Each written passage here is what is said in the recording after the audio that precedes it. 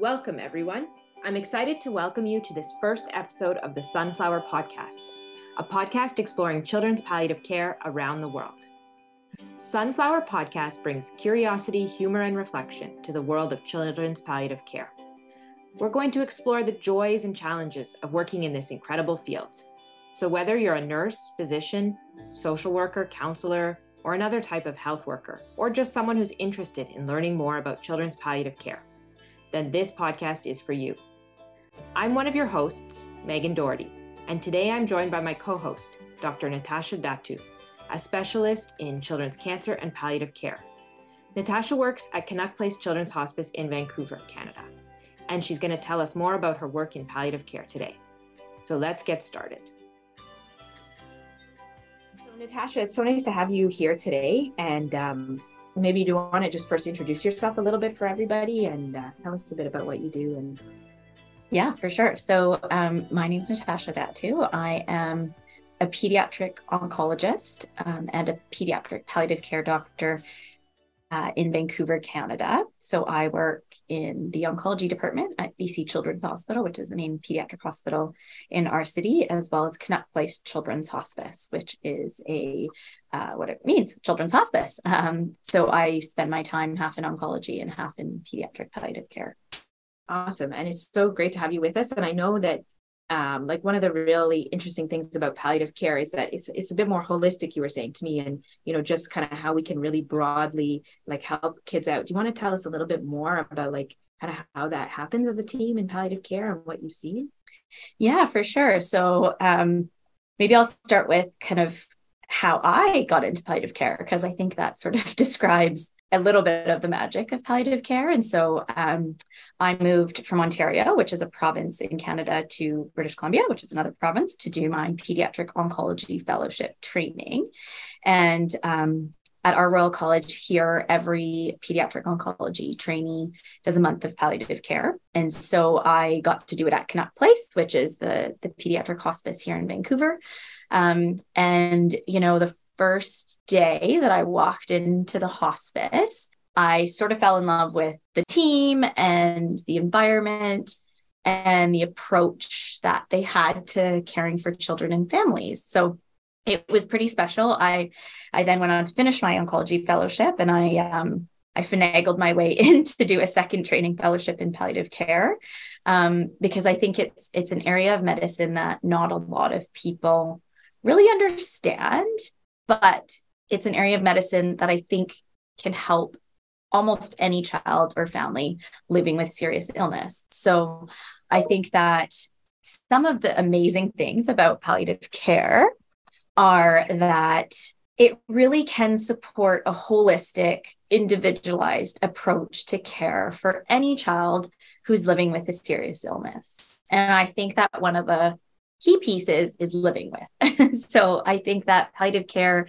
in the adult world is usually focused on the imminent dying period. That's shifting as well, which I think is great. But I think pediatric palliative care is actually a little bit more advanced in that context, that we follow children who have any kind of serious illness and they're just living with uncertainty. So it's really hard to live with the ups and downs and not knowing what next week's going to bring or the week after. And that takes a toll on families and their parents and their siblings. And so pediatric palliative care is really there to support the physical aspect of kids who have serious illness. So if they're not feeling well with their symptoms, if they're having pain or they're having nausea, whatever their diagnosis may be, one of the key specialized pieces that we can do is help manage their physical symptoms. But another aspect is how we can support their emotional health, their social health, their spiritual health,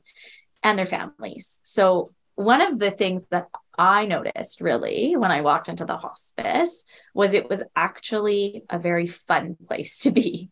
When I walked in, you hear kids running around and playing and their siblings playing. You see, our recreational team, outside in the garden playing tag with the kids. You smell the cookies being baked by our chefs who work at the hospice.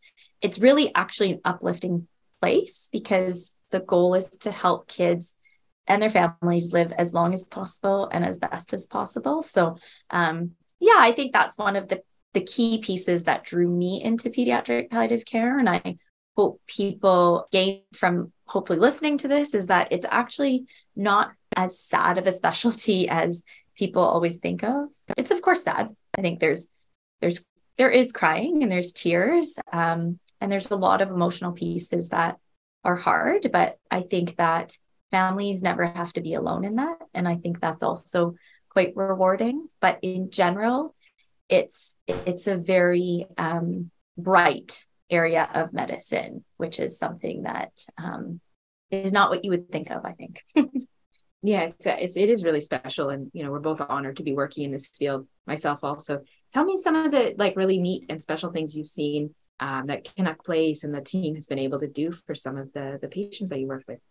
Yeah. So, we are a whole group of people, and I think most palliative care teams, in a developed country have some aspects of this in their own palliative care teams, but we're a whole group of people. So doctors, nurses, nurse practitioners, chefs, like I said, recreational therapists, counselors, social workers, volunteers who all work together, like I said, to really allow kids to live and do all the things that kids are supposed to do, even if they have a serious illness. So, our rec team is quite magical. And one of the things we really try and do is individualize the care. So how do we do fun things for kids who, may not actually survive into adulthood or may not actually survive into fulfilling the dreams that they always had, right? So, I can think of a teenage girl who she was actually a star basketball player and had played basketball for pretty much her whole life. And she was the star player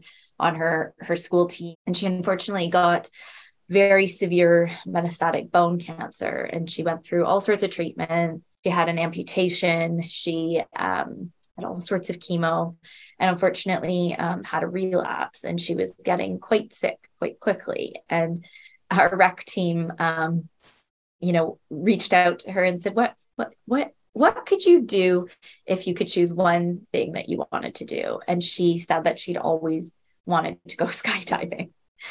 And so to her parents, I think, dismay, we were magically able to make that happen. And how that works, you'd have to ask our rec team, but we were able to take her to a field where they do skydiving.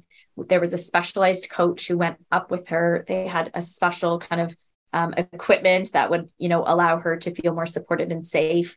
The docs were able to order her some extra pain medication so she would be comfortable through the whole event. And actually, she really did skydive. She jumped out of a plane with an instructor, and the whole thing was on video. And she actually enjoyed it so much, she asked to do it again.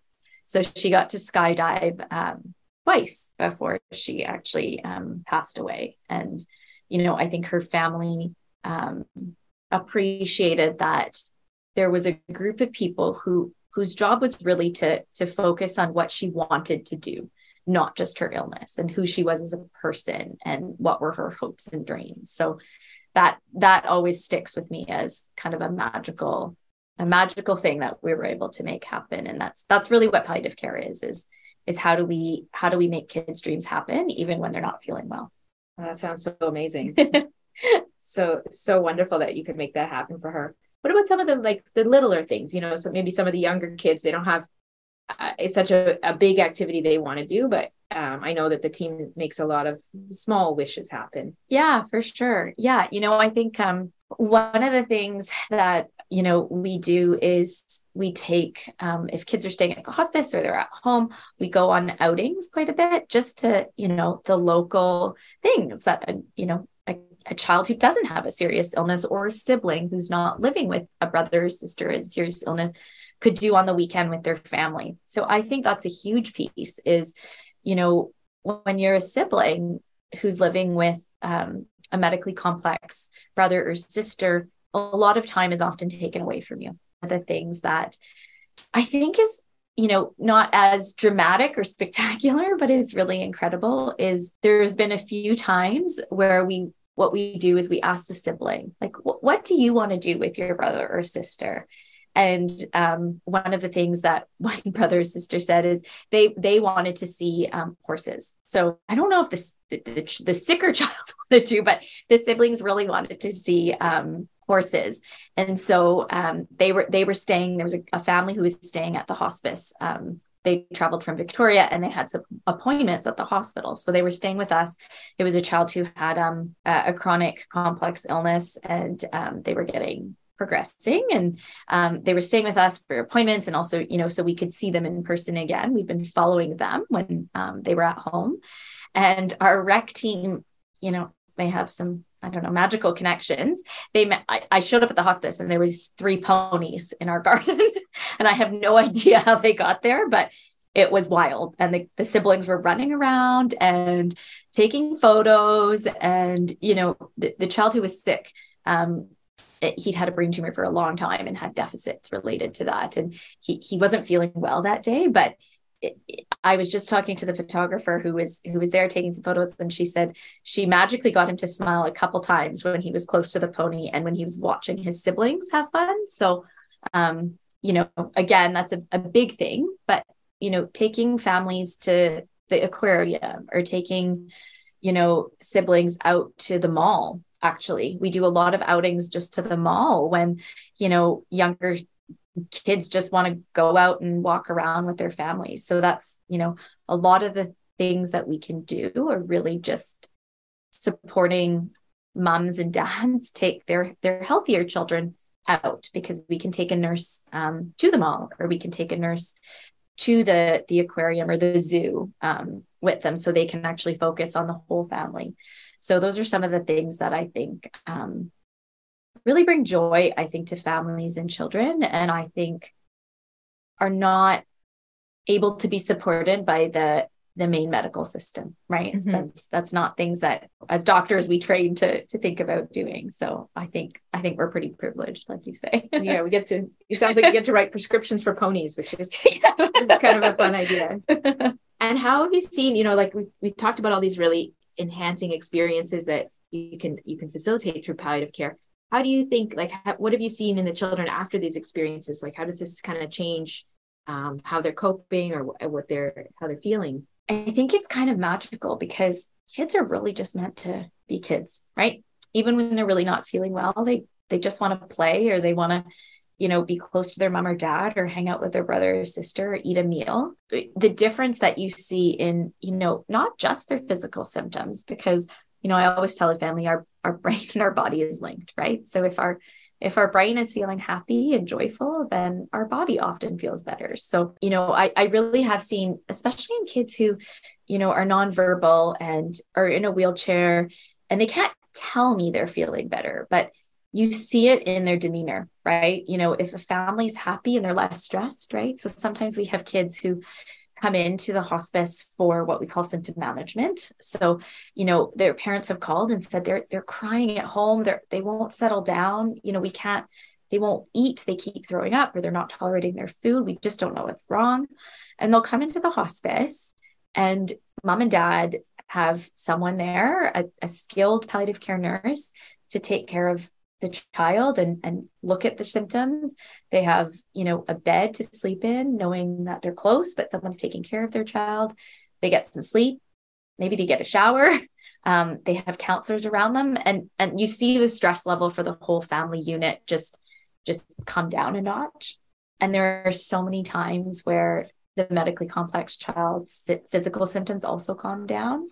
And it's, we've seen it over and over, because, if a child can't tell you that they're just so worried that their mom and dad is so stressed and, exhausted from caring for them, they manifest it as physical symptoms, and they come to the hospice. And so I think, we think about it as a pain and symptom management admission, but it really is a respite admission for the family.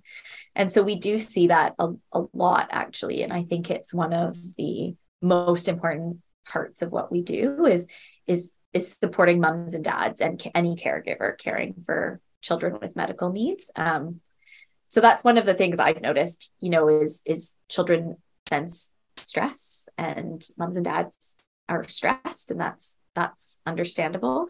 But that's one of the kind of physical aspects that I've seen shift in kids who are coming in. Yeah, definitely. I love how you're saying that, like, mind body connection that's there for all of us. And sometimes we forget about that in a child who can't verbalize it for us, I guess. Yeah. Yeah, for sure. Yeah. I want to bring up a point you touched on earlier, just about siblings. And you mentioned like how important it was, you gave the example of the pony visit for the siblings of the child who was ill. What have been your experiences? Like, what do siblings need when they have a seriously ill brother or sister? What helps them? Yeah, I think siblings take on so much of the family unit, and it depends on how old the siblings are, but I think the commonality is they love their brother or sister, but they also love their mom and dad, and sometimes they don't really understand why their mom and dad is always gone or at the hospital. And so I think I've learned so much from my colleagues who are either play therapists or counselors, and actually thinking about the sibling as, a huge part of the family unit. I think they just want to feel included, and they want to feel loved and supported by their mom and dad. And they also often want to help, right? Like they want to be part of what's going on with their brother or sister. So, it's really nice sometimes when kids come to the hospice and their siblings come and they are all able to participate in an activity together. Mm-hmm. Like, for example, just this past Easter, we had an Easter egg decorating chocolate egg, event with families and children. And we had this, person who makes chocolates come in, and, we just have these like photos and videos of this huge round table. And, so many of our medically complex kids who are in their wheelchairs at the table, and their brothers or sisters are, they're decorating together. They're decorating one egg, and they're helping, and I remember thinking that day, like, that's what siblings need, right? That's what they need. They just want to feel part of everything that's happening and play with their sibling.